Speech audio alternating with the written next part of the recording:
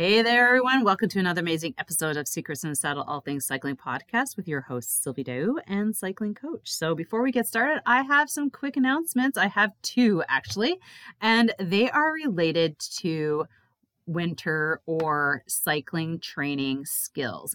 Now, August is about the time where a lot of us start thinking about, what am I going to do to, improve what I'm already doing now? So you think about, how am I doing on the road?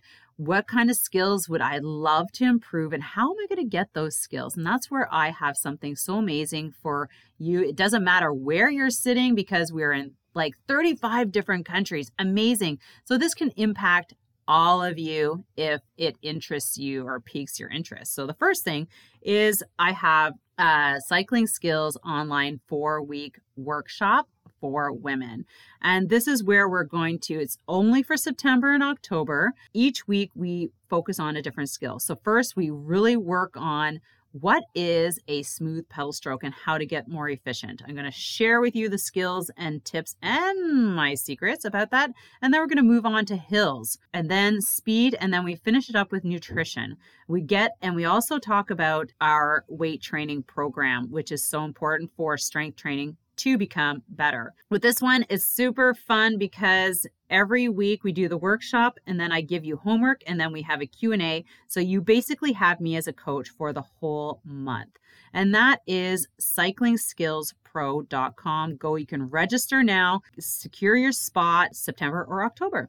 Then the next one is a much longer, more training, more geared towards working towards goals and really drilling in the skills that we go through in the 4-week program. Pedal stroke, then we get into the drills and it's periodized. I also help you with organizing yourself to be scheduled in your training so that you don't overdo it and you become very intentional. I just love this because a lot of people just get on the online programs and they just go for broke all the time. You have to plan it. It's an 80-20 rule, 80% endurance, 20% intensity. And if you're not getting that, you're just going to basically overtrain yourself and overdo it. So the 16-week program is dedicated to that and so much more. So this starts in November to March. So it's truly through the winter. Weight training, online program, maybe some racing, group riding. All of that is going to be part. You just join us and we'll take care of your winter training. Now go to 16weekroadcycling.ca and secure your spot. Registration is not open right now, but those who are on the VIP will get a chance to secure a spot at an early bird price. So don't wait, get on the list. All right, take care and have an amazing day. And don't forget to ride your bike. Welcome to Secrets from the Saddle podcast. I'm Sylvie Dow, your host, fellow cyclist, bike club founder, cycling coach, bike race junkie, just truly super passionate about cycling.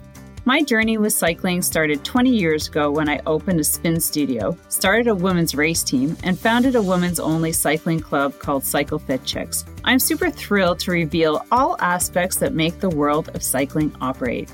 I'm so excited to be able to bring you interesting people from around the world, pro cyclists, recreational cyclists, coaches, event organizers, bike shop owners, everything and everyone you need to know or ever wondered about when it comes to cycling. I know you'll enjoy this episode.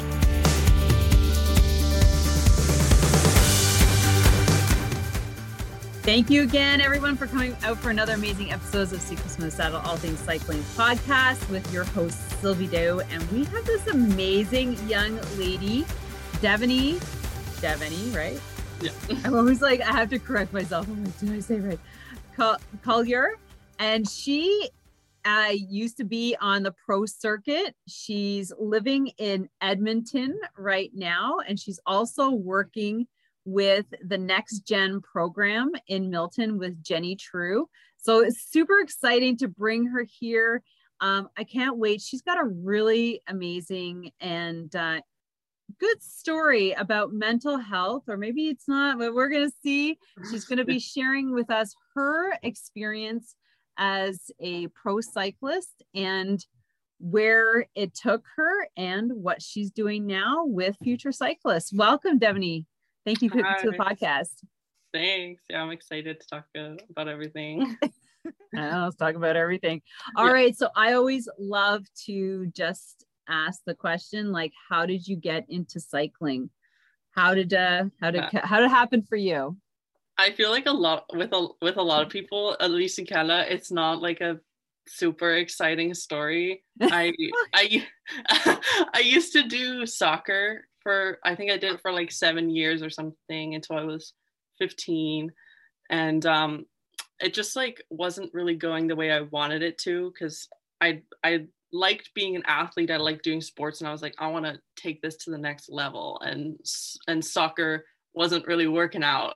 So I so I was like, okay, I'm gonna stop soccer, but I didn't have a plan of what other sport I was gonna do. So I kind of like sat on it for a little while because I always had sport in my life. I felt like I needed something. And my dad suggested cycling. And honestly, his reasoning was that he liked cycling, and he's like, you have really strong legs, you should do it. So I was like, well, that's good enough as anything else for me. Like, let me look into it. And I found the Juventus Cycling Club in Edmonton, and I signed up for their LAMP program, which is like their development program. I was like the oldest you could be to be in the program. So I was just like with like 12-year-olds, and I was like, it's awkward. But Like, that's where I got my start. And it like snowballed from there. Is that where they just discovered you? You like, because there's quite a few soccer players who have gone to the track. Yeah, I don't know.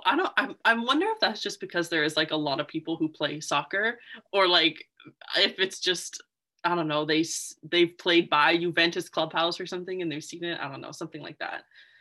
I think it's the leg strength myself. Yeah, I mean that may be it. You do have people in soccer do get pretty strong legs. Yeah, I never thought, but like the more I talk to girls, as mostly girls that go from soccer to like track, that that's where they were, and the power from, I guess, running and kicking, and like everything just sort of transfers over to being super strong engine. Right. So in Edmonton, were you at the track? Is that where you started the club? Yeah, so like Juventus Clubhouse is like attached to their like cement velodrome. Oh, okay. So like in the program, you do like a few weeks on the road, and then you do mountain bike, and then you do track. So when we like got to the track time, I was just like, hey, I'm really good at this. And it's like weird. Like velodromes are weird. Like this is fun and just like new. So I was just kind of like hooked on that one because I was like really good at it right away. See? Yeah. Really good at it, right? They're like, you over here, you're no longer going to be with the 12-year-olds. Yeah, you're graduating. We're going to like streamline you straight to the national team. Here you go. Okay, well, not quite like that, but things did move pretty quick. Okay, well, let's hear about that. So you were 16 at that time? Yeah. Mm-hmm. So then you got on the track, and then, so how did it move along? And then how did you find yourself in Ottawa? Or were you in Ottawa when you were discovered by Jenny, or was she there? Yeah, well, where is that woman? She's all over the place. I feel like I'd like known about Jenny for like a long time before I actually started working with her. But so I was just like riding, started taking it seriously really quickly, like joined like the junior program they had at Juventus. And when I was 18, I did well enough at the junior track nationals and the junior road nationals to go to Worlds for both of those that year. So, and that's kind of how it started, because my coach, or the next gen coach at the time, just like decided that my performances were like good enough at junior worlds that he would add me to the next gen team when I was done with my junior career. Oh, okay. Yeah. So your junior career, did that that was in Edmonton? That's where I trained, but like our races, we had, where were they? Like the track nationals were in Milton, and then Right. Okay. So you're around for Milton because Milton was built 5 years ago. yeah, the first time I raced on Milton, it was before they had their first major like World Cups there. Right. So it was like when it was like the dust was still settling. Pan Am's had just finished. Yeah. Yeah, pretty much. So was that your intro or your start into road racing or track? Like, Yeah, I kind of always did both. Like road, I really didn't expect to go to Road Worlds that year as a junior, mm-hmm. but it was in Doha that year, which is like just flat, like it's desert.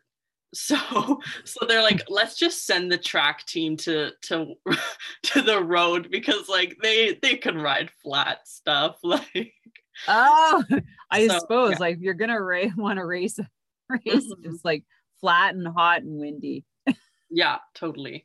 So I met Jenny like about a year when I was 19, because I didn't have a road team my first year out of junior. I just didn't like look into it in time, and no one like selected me because I wasn't really that good.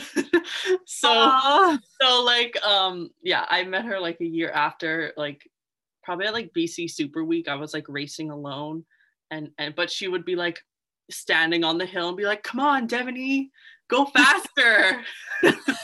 go back. I could see her like, come on. Yeah. I'm Like, like, I'm trying my best. Yeah. So that's kind of how I started road and track. Is like I've always done both. Road has always kind of been like secondary just because I don't compete at it in the same level. I'm just not good enough oh, to come do the on. road So racing say at you're that level. But yeah.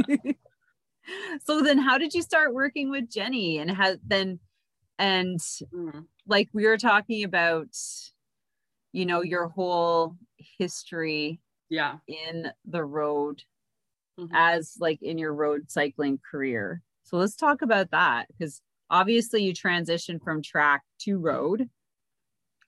No, I do. I do track mainly. Oh, you do? Yeah. Okay. Sorry, I didn't. Yeah. So then you go to Europe? Is that like, were you on an international team For what? for track? No, for road. No, I'm with the national team for track. Oh, I see. I Yeah, see. just like the Okay. next gen national team. Yeah. Okay. So let's talk like you're talking about before we started about the mental health game Yeah. and so let's just take you back to when you were in the team because Mhm. I've when we were talking about that, I can totally relate. I've had kind of not so mm, I don't know what the word is for it, but such great experiences with um within like a couple different teams I was on. It wasn't for cycling or anything, it was ultimate frisbee, but at a high level. Yeah. And yeah, so let's talk about your experience. Like just take us through your career. Yeah. So when juniors was over, I got selected to the next gen team on the track, which at the time was run by Cam Jennings. He was like an Australian coach that they'd hired, and I actually knew him from Edmonton, so he already knew me when he added me to the team. And he was a really good coach. He like really definitely took a chance on me, and like a lot of other athletes, he gave opportunities to that like I don't think would really be given to athletes these days. Mm. Um, so that was really great. But the team at the time um, didn't have the best chemistry, and I think a lot of that was informed by just like not by people feeling a bit stifled. I think the next gen team at that time, it was like super early in the next gen program, and there we didn't do any races, we only trained, we had like weird schedules that made us like away from home all the time but didn't really build to anything. um and yeah, and then just like kind of like our program didn't have much money, like, you know, it was just always like we were kind of an afterthought. um and not that people, you know, there was definitely people who were working hard for us and that sort of thing, but I think that those are kind of what informed the like attitude in the team. And it was just, it wasn't supportive, it wasn't like inspiring, it wasn't like, the whole point of a next gen team is to like help lift people up to the next level and help develop athletes, but also like people, because everyone in the team's pretty young, or just like at least young in their careers in cycling. Mm-hmm. So yeah, it wasn't the greatest, and that was hard because I thought, oh, this is just how it is, like this is just what it's like to be an athlete and to be a cyclist, is like you just get pooed on all the time and you never get any chances to do anything. Like it's never good Wow. enough, nothing's ever good enough. um Oh. so that was kind of a rocky start, but um Cam decided to move back to Australia. And so there was this whole summer where nobody on the next gen team actually had a coach. And Wow. so that was interesting. That was actually a really fun summer. I learned a lot. I had to do everything by myself. I had to be like, okay, it says on my schedule, because he made like a skeletal schedule before he left. Like, I'm supposed to go to this race, and then I'd like email Cycling Canada, and I'd be like, Cam said that I'm supposed to do this race. Can you guys like help me figure out how to get there? And Right. like host housing by myself, and I didn't have a road team either. So like Super Week that year, Nationals that year, Like, how all do you get there? Like, you have, yeah, it did was they help all you at kind of all, like, or did you have sorry? to pay for everything? No, I didn't have to pay for too much of it because they were like, okay, yeah, we don't know what to do with you. And I think they weren't paying a coach at the time, so they had like a bit of money to like pay for race fees or something. So that was really nice, that part anyways. But it was definitely like a time of growing independence. But it was Right. very like, guys, I don't know what the hell I'm doing. Nobody's here to tell me what to do. Like, I'm Mhm. just kind of floating around, whatever. Right. So then Jenny is hired as the coach, and it's great. We're all excited to work with her, but she has some like big changes in mind, and it's a little bit scary because I'm used to like an environment being like, the training environment being a certain way. Mhm. And she like came in and she's like, okay, everybody has to like be positive and like say Ah, one good thing that happened in that like team pursuit trial or whatever. And I'd be like, well, it was horrible, it went terrible. And she'd be like, and like it took me a while to like figure out that like being competitive and being like caring a lot about what you're doing and like trying to reach the highest level you can doesn't have to be exclusive of being positive and being like uplifting of your teammates and having fun. Like they actually work better if you do them together. um well, this so is actually a super positive experience. Like, you go from yeah, that was like good. here to up here. That was good, but it kind of started to go downhill from then, and that's kind of when the mental spiral really started. And I've like done enough like digging into it now to like see that there was like a lot happening that I didn't really like know about at the time, like Mm-hmm. like mentally and physically within myself, that kind of also contributed to kind of Right. like rock bottom, if you will. But Right. so essentially in 2018 I had a really really good season, and it was after like a few years of pretty hard training. I was like hitting all these really great numbers. um, Everything was going really well, and Was that because of with that, Jenny? yeah, that was with Jenny. Okay. And because of that, I got asked to do more and more races for the Mm. national team. So they started sending me all over the world, like by myself without a teammates or anything, and just like a coach, to do all these Wow. races because they needed points for Right. for the elite team. And they're like, well, Devaney can do it. She, it's like an opportunity. But it really started to wear me down, like the travel and the expectation, and being away from home for so long. And there was a lot of like personal things happening too. Like I'd been so completely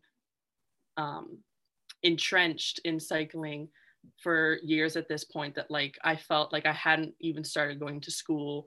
I never had a job. I didn't have any friends outside of cycling. Right. I like everything. I didn't have anything else to base my like worth on, Right. and or just like fill anything else of my time with. So as I got more and more tired, and the expectations were rising, it started creating like a very negative effect. Right. I just wanted to I wanted to continue on from there, but I just wanted to ask you, I don't even know if Yeah. this is probably like a break in the conversation, but they were sending you to all these races to accumulate points. Yeah. Can you explain that? Because okay. I don't understand that. I would just like to understand the point system a little bit more. Right. And because you're out there by yourself to race, and they're expecting you to race at a higher level, like finish at the top, so that they can get points for their elite team that you are not part of. Yes. Right? Yep, exactly. Okay. Talk about that. Yeah, the point system. Yeah, I could see how I'm like, what the yeah. hell? Okay. Yeah, it's changed a little bit. But yeah, you just need certain thresholds of points to do certain races, and kind of like the higher caliber race, the more points you need, but also like position in like ranking. So just some of the elite athletes didn't want to do these like races that were in like China and Japan and stuff, because that's a lot of travel. That's like, it was in the middle of the road calendar. So they like would send me and sometimes a few other people, but to do those, to collect points for the nation, to have a higher ranking. Right. And then what does that higher ranking give, say, Canada? I guess it just gives you like starting positions. So this was in 2018. So I think it was also part of the Olympic point collection, but like to race the Omnium at Worlds, I think you need to be top 16 nations in that event. Oh, okay. Yeah. So and the points are collected. They used to be collected like by the top 3 riders. So just like the like points accumulated by the top 3 riders from that nation would be your nation ranking. Okay. Yeah. Oh, I see. Top 3 in your race. Well, no, or, like, top, like, so the top 3 Canadians who had the most points in the Omnium, their collective number of points would be like their nation ranking in the Omnium. Oh, okay. Right. I think they simplified it because they changed how it works recently, but it's kind of stupid. Yeah. Wow. Because I've heard the discussion around points before. I was just like, I understand like carded points,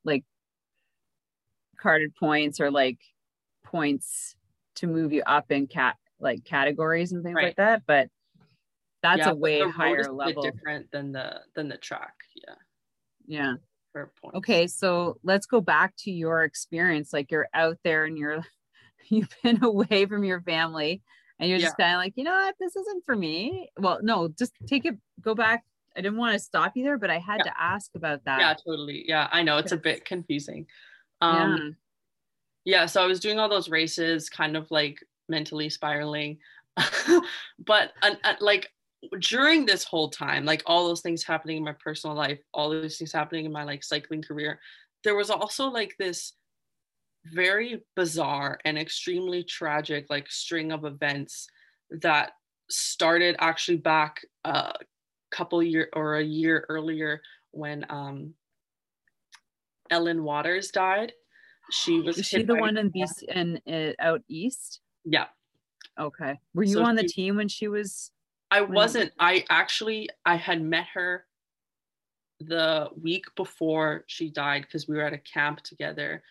And so that kind of was what started it, just because it was so tragic and it was so sudden. And like, even though I hadn't known her that long, like anyone who's known her, she was like a very special person. She just was like a ray of light, and just like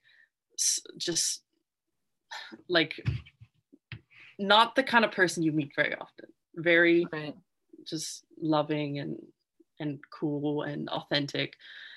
So that was very jarring, and that was kind of like my first run-in with like death so personally, but also with it in cycling. And I would only learn from then how common it was to be killed during doing training. Like, so many people get hit by a car, so many people crash and have like horrific injuries. Like, it happens all the time, and nobody really talks about it.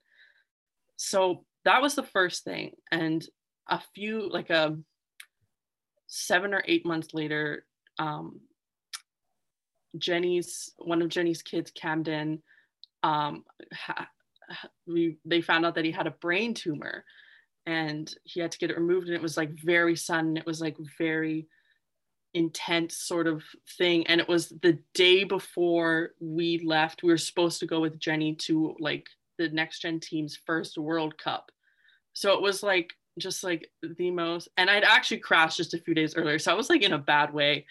And so that was like a very like heavy sort of experience. And then like it just get and then right. And then like the next, I'm getting a little confused on the timeline, but like within short order, one of our sprinters at the time, Kate, she crashed while she was training in Calgary, and she had a really horrific head injury that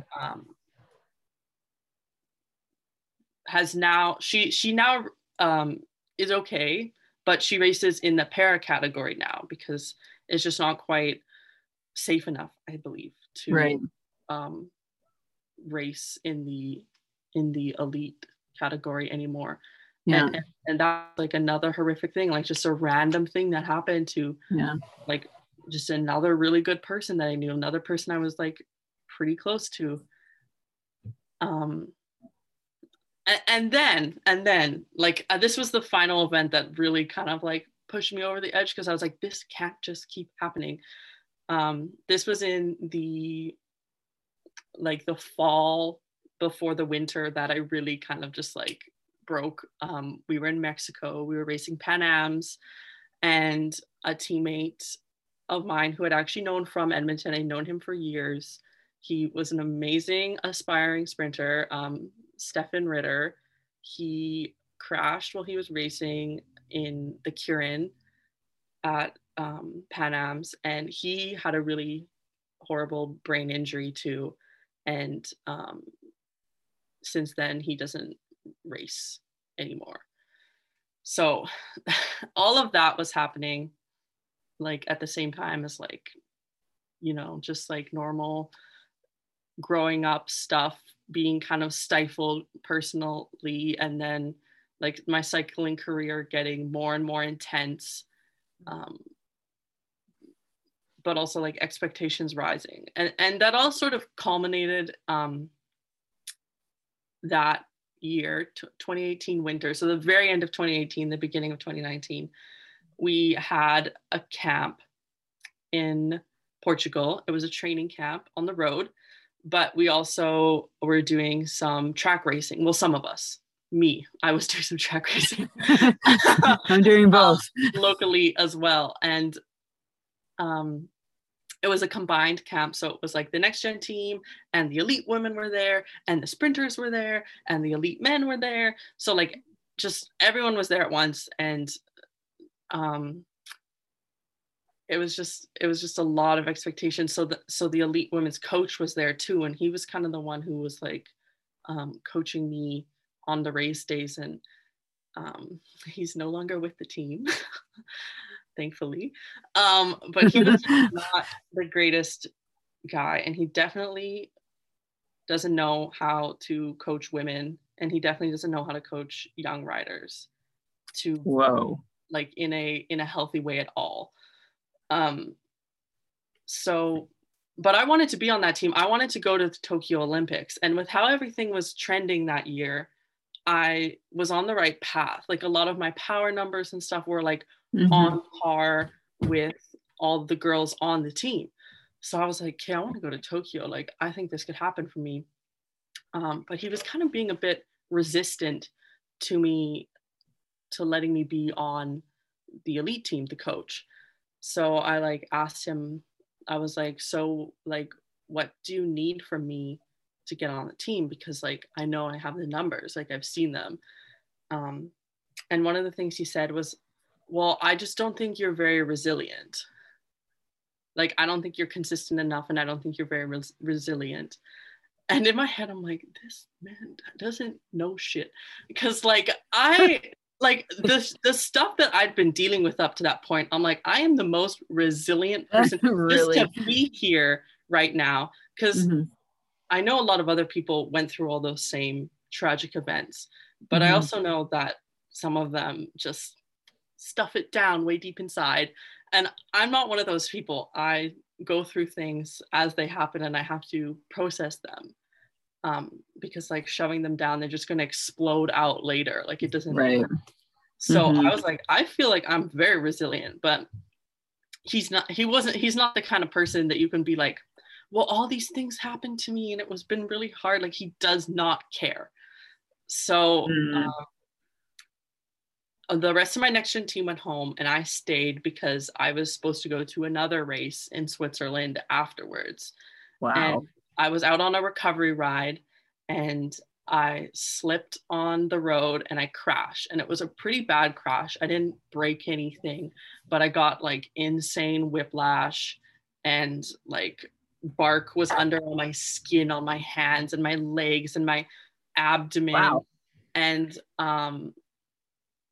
so it was pretty bad, and I was already kind of falling apart because during that camp, just with the culmination of everything that happened. And I told him a couple days later, I'm not going to go to Switzerland. I need to go home. Like, I'm done. Like, this is the fork in the road you're talking about? This was the fork in the road. And before I said that to him, I called Jenny because she left with the next gen team. And I was like, I think I need to go home. Like, I don't think I can do this. And she was like, okay, but just know that if you don't do this, like, it's going to have some repercussions. And I was like,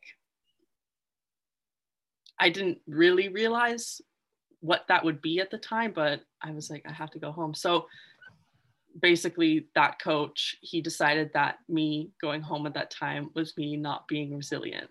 And he decided that it didn't matter what I did. It didn't matter what I said. It didn't matter how good I got. That was it for me. I wasn't resilient. I wasn't the kind of person he wanted on his team. And that was just that for him. And so, but later he still invited me to come to the Worlds camp. And I didn't know this yet, that he'd made this decision. And I had a meeting with him, and I sat down and I said, he said, what are your goals for this camp? And I said, well, I want to go to Worlds. I think I could do it. And he said, I'll tell you right down now, Devaney, there is nothing you could do that would make me send you to Worlds. But he was going to ask you to go? No, he said I could come to the camp. He thought it was like this huge favor to me to let me come to this little camp. And then he sat me down. He's like, there's nothing you can do to let me, that would get you on that team. And, but you can go to the camp, but you're not going to be on the team. Yeah. But I was just at the camp. I wasn't even, he's like, this is an amazing learning opportunity for you. No, it wasn't. I was just doing lead-ins and stuff. Like, I wasn't learning anything. You were doing what? Lead-ins. It's just like, instead of like participating in the effort, I was just like helping them set up the effort, basically, in training. And he thought this is BS. God's gift to me was this. Yeah. So it was kind of after that, I went home from that camp. Oh, actually, I went home from that camp early too, because I wasn't actually sick, but I started seeming like I was sick because I was so worn down from the year of training and racing and stuff, that I was like, oh, my throat kind of hurts. And then the other riders were like, oh my God, she's sick. She's going to get us all sick. We need to quarantine her. And they sent me to his own house, and then like by myself, and like, just, I don't need to say like everything that happened, but like a few other things happened. And I was just like, all right, I'm going home. And I went home, and I think I took like 2 months off, and I was like, really, like, I don't know if I want to ride anymore. Like, I just got like that, my chance at the Olympics is gone. I did all this work. I did everything they asked, and they shut the door in my face. Like, nobody cares about me, like all that kind of stuff. Just kind of like, and then just like the year of trauma as well, from all the horrible things that had happened to my teammates, and it all just kind of came down, and I was in a really low place for like a year. But that's kind of when I decided that it was time to like make a change in, like, I was like, okay, either cycling is over for me and I move on in my life, or things really need to change. Like, I need to find new meaning in this, and like find a way that I can move forward healthily. Because I knew that the organization wasn't going to change. I knew that the people weren't going to change. I knew that like I would have to, eventually I realized that I would have to change something in me if I wanted to keep continuing. And it would be to kind of like find, like, not let results or times or power numbers be the basis of success, or like goals be what I was like chasing, because those can be taken away so easily. And I don't think a lot of younger athletes especially really like realize that. They're very like goal oriented, instead of like process oriented, or like actually, you said you had an interview with Annie before. Yeah. So Annie said to me once, she said, some people are motivated by goals and some people are motivated by morals. And that really like struck me. And I was like, oh, that really like explains it, because I was having a hard time getting along with some people because they were just like, I don't care what it takes. All I want is a gold medal. And I'm just like what? Like, you would just like, I just, yeah. So that like helped me realize what I wanted out of the sport, and like the way that I needed to proceed going forward, was to be motivated not by the number of wins or this like the hardware, but like the journey and the impact you can have on people along the way. Because that's really the only thing that's going to last. Like, if we're being honest here, nobody knows what track cycling is.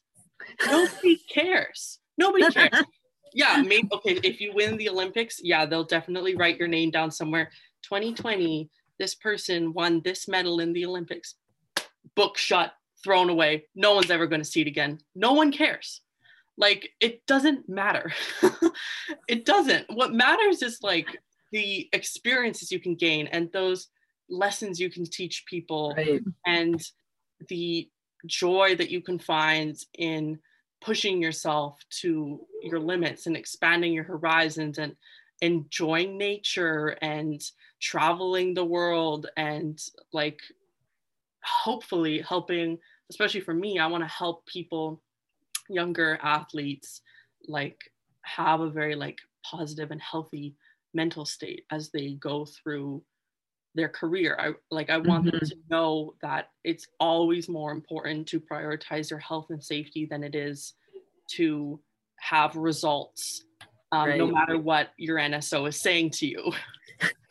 So, you know what, not to mention that, and your parents, a lot of pressure there from kids. I think a lot of people do have that from their parents. I was very lucky to not have that. So I think that's part of the reason why I was able to like develop this like ulterior motivation.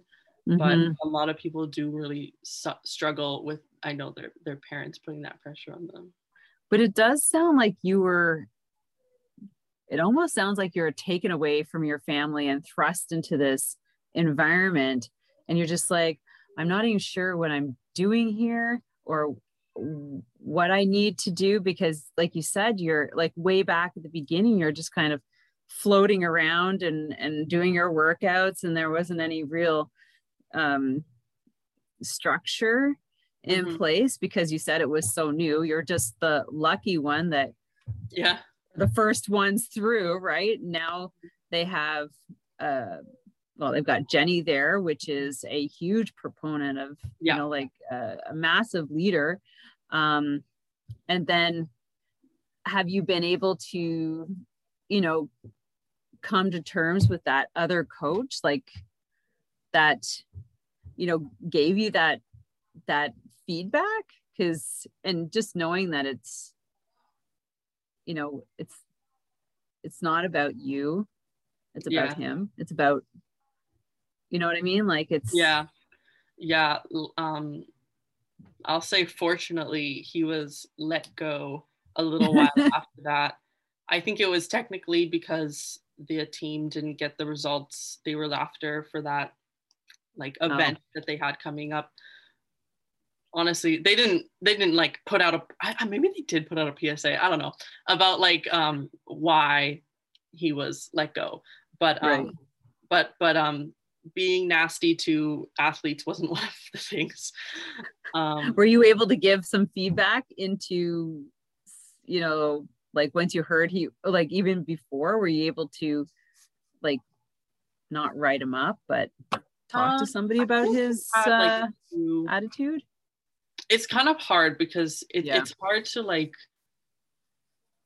be like, hey, this person's a problem, to like, because you'd have to like go over their head and like they'd find out about it, and if they're still a coach, well you've just like written yourself an absolute like, now you're definitely not gonna progress in the team. So I think we have like an opportunity to give feedback, like I think we do like a staff review at the end of the year, like an anonymous one, but it's kind of more just like answer these questions. It's not really like write us an essay on your experiences. Do you have any other comments? Oh yeah. No. Where should I start? I think they realized that he wasn't helping the team grow anymore, and so that they hired a new coach, and since then our elite team has grown exponentially. So I definitely think it was that factor and not the athletes who were limiting.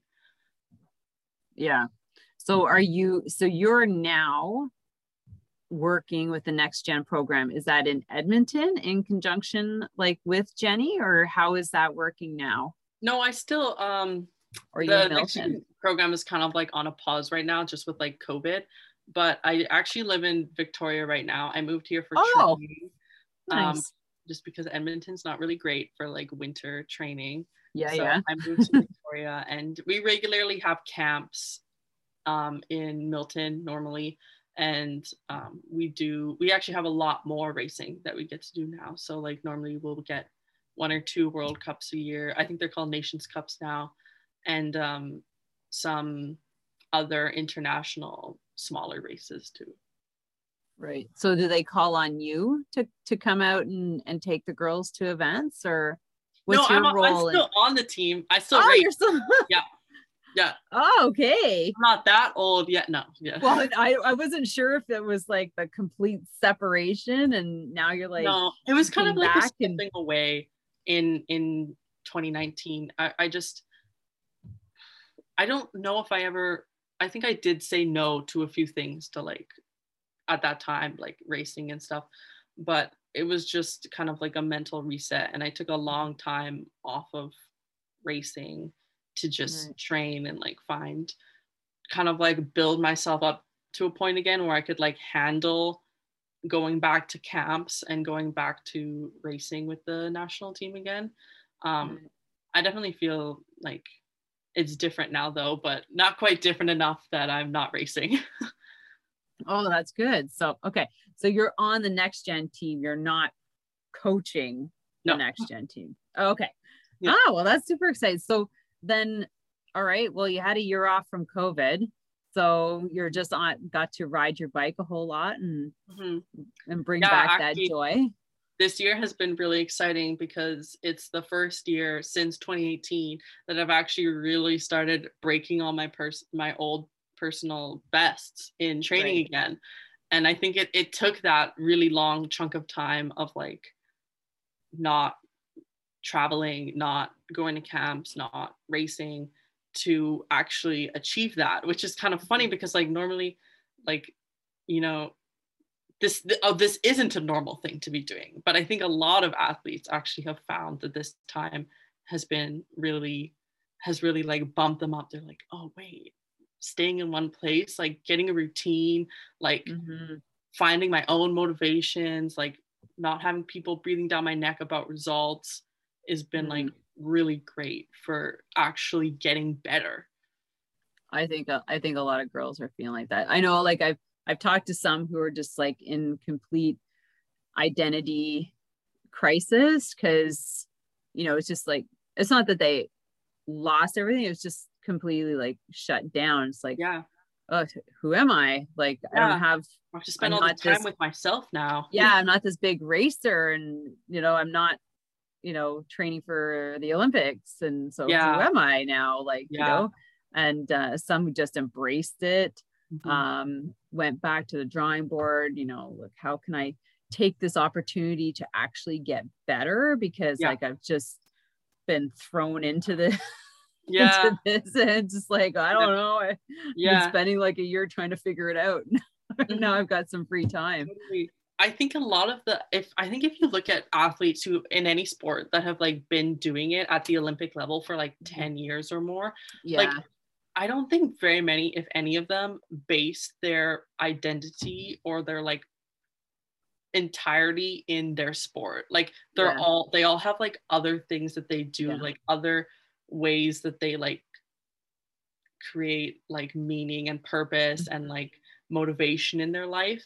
And Yeah. I think that that isn't really communicated down the beanpole very well, that Yeah. like it's important. I think it would really benefit people to like develop that earlier on, so like when something does happen, like what happened to me, or the Olympics getting moved, or like you not getting selected to a race or something, that isn't like so heavy. Like you're Yeah. like, okay, that sucks. I'll take my feedback. I'll learn from it. I'll grow. I'll do better next time or whatever.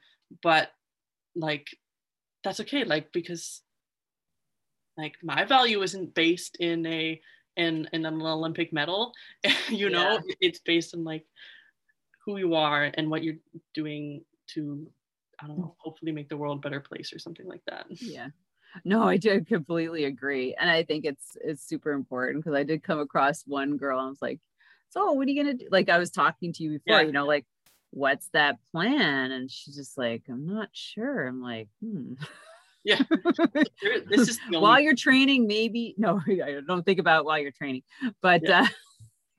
start the all like because like the Olympics is over and then it's always like, we got worlds and then oh my god, maybe another Olympic run. Like Mhm. it's just, Yeah. where do you fit in like real life Yeah. in I there. think people never like think about I don't hobbies. think people want to think about like what happens if like the Olympics doesn't work out for them, and I don't think what like athletes or even the general public like have seen is that they're like the Olympics is 4 years of building. There is one little thing could happen in any of that 4 years that will just completely change your ability to just get to the start line. It could be an injury, it could be like a family thing, like it could be anything at any time in those 4 years doesn't get you to the start line. And I think a lot of times, and it doesn't always mean because you weren't the best. I think people watch the Olympics and they're like, these people are the best in the world. Some of them, not all of them. It's not always the best people that get to go. It's the people who made it to the end without anything happening, who like had enough money, who had enough support, who timed everything perfectly, who didn't get an injury. Like those are the people who get to go, not necessarily the best people. And I think that's important to remember on like an Olympic journey, that you could be the best and still not go. Yeah, that's really a good point. It's like who survived the whole thing. Yeah. Who survived the whole process. Yeah. Because I know like after this Olympics, there's just 3 years. So people might say, oh, it's only 3 years. Yeah, actually, it feels like so quick. Like someone said that the other day. I was like, what? It's 3 years? Like, oh no. Already. It's just when you're short. Oh, well, so then, all right. So let's finish this up. All right. So you're in the, do you have a race schedule this year? Or are you just like, I do. I just, is that exciting to you? It is exciting, but I've been kind of like anxious about it because it's been so long and it's all like COVID dependent. So like you need to be fully vaccinated and stuff. I'm still waiting on my second dose. So, but the plan is that at the end of July to race in T-Town, which is like a series of track races in the US. Oh. To collect points for Worlds this year, hopefully. You're getting back on the point train, are you? Yeah, back on the point train. It's stressful. We might go to Colombia. We'll see. It's a little sketch down there right now, but there's a Nations Cup that's happening in a few months there. And then the next thing after that is Worlds. So hopefully that all works out and it'll be the shortest season ever, but neat and tidy in a few little months, tuck it away and then continuing on. So what do you have in the background? If we're talking about future stuff, so you're focusing on your racing right now, but what's your next 3 years look like? Well, I finally started going to school too. I just do like excellent. Yeah, I just do like online school. I have like a super light course load, but like that's been really nice for like taking up, like growing another part of my brain and just like finding some interests outside of sport because like it's been a minute. And just so like, what are you taking? What are you gonna get into? So I'm in humanities. I'm doing it like a Bachelor of Arts in Humanities with like anthropology as a minor. Oh, very cool. So that would kind of be like a first step towards hopefully one day being like a museum curator. It's kind of what I'm going for. So what made you think about that? I don't honestly, like my interest in history. I've always been interested in history. Okay. Especially like early civilizations and always been interested in art, but kind of realized somewhere along the way that I don't really feel like making art. Like, I don't feel like I'm just like, I like looking at it. I like assessing it, but I sit down to create it. I'm like, forget it. Just kidding. Not that part of art. So I like organizing it. Yeah. Those kind of combination of interests was like led me down to like realize like, oh, like curation and like that sort of stuff was like the art gallery kind of thing. Yeah, and you also get to work like independently or partly independently in those kind of things. You get to travel sometimes. So it was just like, oh, those are kind of like everything I wanted to do. Yeah, I can see you setting up an art gallery in some LA or like maybe somewhere in like Sedona. So, or maybe you go over to France. Oh, Just see pull now. in all these Yeah. artists and like display them. And Oh yes, this sounds good. I like it. That's interesting. Yeah. That's very cool. Well, this has been amazing. Devinly, Devaney, I Yeah. put an L in there. That we got to talk, and you got to talk about, you know, those hardships, because I can like, my gut was kind of like twisting when you're talking about that, you know, and because you kind of I could feel it, I felt it, and it's a very alone feeling, Mm-hmm. you know, when you're going through that stuff by yourself, because you really don't feel like you have anybody to talk to, because you don't know who to talk to that you can kind of trust, and that's not going to turn on you. Yeah, actually, you reminded me of one more thing that was like really instrumental. But like, I remember I had this one teammate who was just like so excited and so like happy, and just like was so, and I after I'd already gone through some of the like hard times in like early next gen, and I was just like angry. I was just like, why are they so like happy? Like, don't they know you didn't punch her, did you? Suck, right? And because that's like the experience that I had, and over time they had more and more experiences that kind of weighed on them and just like brought them down a little bit. And when I saw that happening, I was like, oh, this is horrible. I don't want that to happen to people. Like, I want them to be excited and have fun and stuff. And like, them having traumatic experiences may like it's not what I want. If I could help stop that happening to people, then like new athletes and stuff, then I want to do that. And yeah, I could see it should be like taking like, just a second, I'm the angry one, what's going on with you guys? Yeah, it's like, wait, oh, it doesn't feel good when other people have, you know, like, anyways. That was I thought you were gonna tell me you slapped her or something. No, stop being so happy. Yeah, that's how it felt until she stopped being happy or as happy, and then I was like, oh, that sucks. We sucky together, and I'm like, no, this is not a good thing. Yeah, no. We can only have one person feeling down. Yeah. Like, I need you to bring me up. What's going on? Yeah. What happened? Oh, this is really cool. This is definitely an avenue that has not come out in the interviews with, you know, when I talk to different racers, but like, everybody's in a different space. And that's why I was saying, like, off, like, before we started the podcast, the episode, was that I kind of felt like when I saw your picture, I'm like, I'm gonna reach out to her. I said, she's got a story, because I could feel something in your picture. I'm like, she doesn't look happy.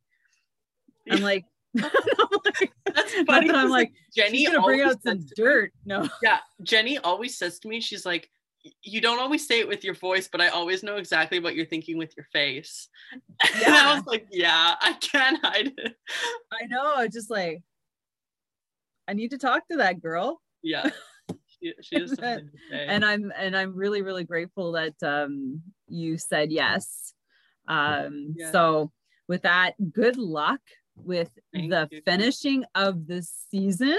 You got 6 months to really kill it out there, not literally, but like, like, crush it on the track. So is it just track stuff?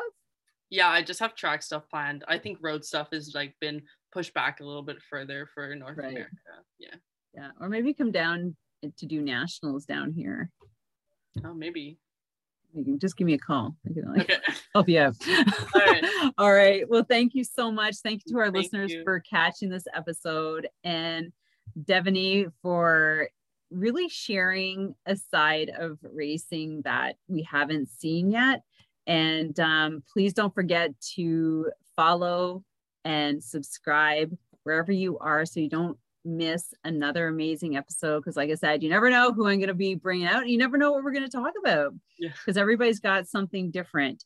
And don't forget to give us a review, and we have our contest going on for reviews. So Devaney, we have to get people to review us. All right. Review me, review you, and a good rating. So with that, thank you again. Have an amazing day, and so appreciate for you for being our guest. Thanks. Yeah, thanks for having me. You're welcome. Thank you so much for spending this time with me on the Secrets from the Saddle podcast, learning more about sighting people, places, and things that make cycling such an exciting sport. I am so glad you stopped by today. Please leave me a review if you feel so moved to do so. I would love to hear your feedback. And if you could take 1 second to share this episode with someone you think would enjoy it, I would be forever grateful. Also, if you could please leave me a review if you feel so moved by going to iTunes and leaving me an honest thought and an honest comment, telling me what you think, and most importantly, tell me what you'd like to hear more of. It would really help me to bring more great, inspiring cycling stories to you. Until then, have an amazing day. Make sure you ride your bike. And don't forget to visit my YouTube channel if you'd like to see the full version of this podcast live.